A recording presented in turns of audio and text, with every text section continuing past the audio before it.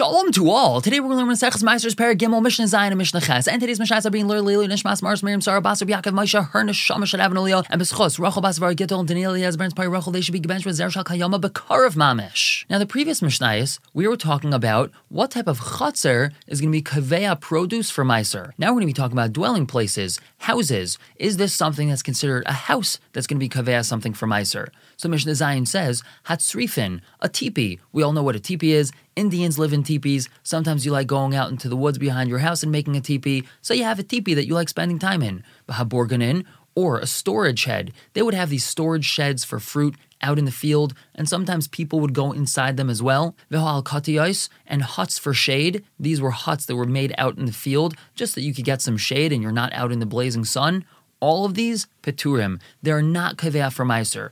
Even though you're going to spend time in them and you're going to enjoy hanging out in them, it's not considered like a house. And therefore, when you bring produce into it, it's not chayiv and meiser. Something similar, Sukkah's Ginoisar, the sukkah, the hut that people of Ginoisar live in. Now, Ginoisar is an area around the Kinneret in northern Eretz Yisrael where they had the most delicious, tasty fruit growing. And the farmers and all the people that dealt with this fruit would go there for long amounts of time, right around the harvest season, and they would live in these sukkahs, in these huts. Now, Afal Pishayesh Barei Chaim V'Tar Negolim, even though there might be a millstone for grinding flour or chickens inside these huts because they're living there for a really long amount of time, still, Petura, any produce brought inside these huts is pater for Meiser because it's not considered like a regular house. Furthermore, says the Mishnah, Sukkah's HaYotzrim, a sukkah, a hut that's used by Yotzrim, which is craftsmen. Hapanim is Chayaves, the inner one is Mechayiv, something in Meiser. Bachitzayna Petura, but anything brought into the outer one is still pater for Meiser. Now these Yotzrim, these craftsmen, they had two huts right next to each other. The inner one was the one that they lived in, and the outer one is where they would produce their craft and they would sell it from that outer one as well. So the inner one, since they lived in it, that's mechayiv something in Meiser. But the outer one, since it wasn't used for living, it's not going to be mechayiv something in Meiser.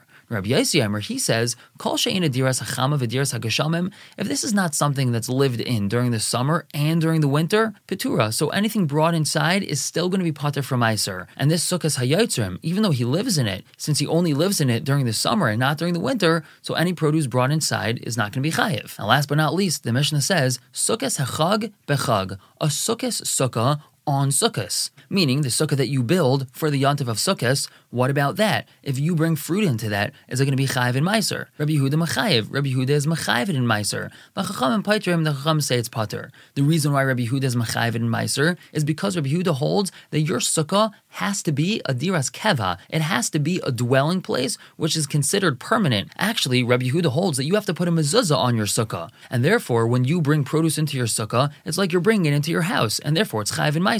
Whereas the Chachamim say it's pater, that's because a sukkah has to be a diras arai, a temporary dwelling. And we paskin like the Chachamim, not like Rabbi Yehuda. And now moving on to Mishnah Ches. Up until now, we've been talking about produce that was brought from outside the chutzner to inside the chutzner, or from outside the house to inside the house. But what about if this produce is growing in the chutzner? So Mishnah Ches tells us, Te'ena shehi amedis b'chutzner, a fig tree that's growing inside the chutzner.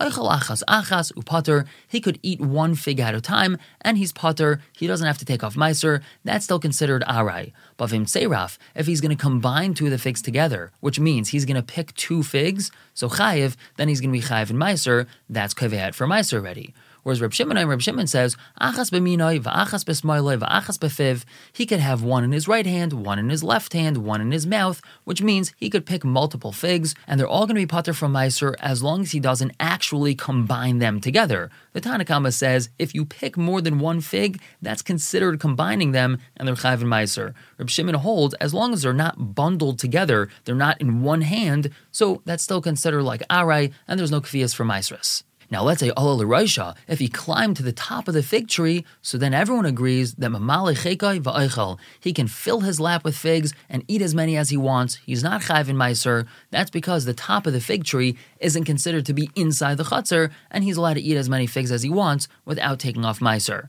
We're going to stop here for the day. Pick up tomorrow with Mishnah Tes and Yud. For now, everyone should have a wonderful day.